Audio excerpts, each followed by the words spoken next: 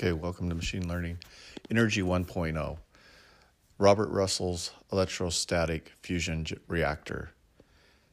In Robert Russell's electrostatic fusion reactor, the fusion fuel is confined by a spherical voltage potential well of 100,000 volts.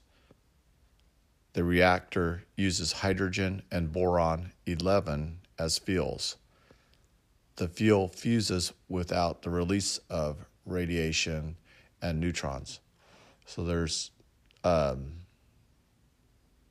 it's forming energy, millions of electron volts, without gamma radiation or emission of high numbers of neutrons, which are typical of fusion reactions. A Bussard fusion reactor with a radius of 2.5 to 3 meters burning hydrogen and boron produces boron-11 produces 4,500 to 8,000 megawatts.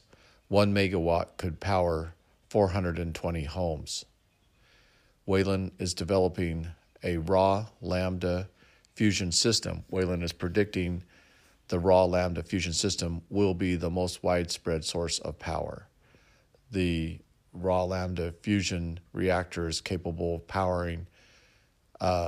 providing power to 23 million households and 15 million businesses.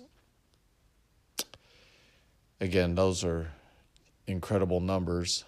It would produce power for the world in the form of a fusion reaction, and we can only hope for the best for Mr. Wayland.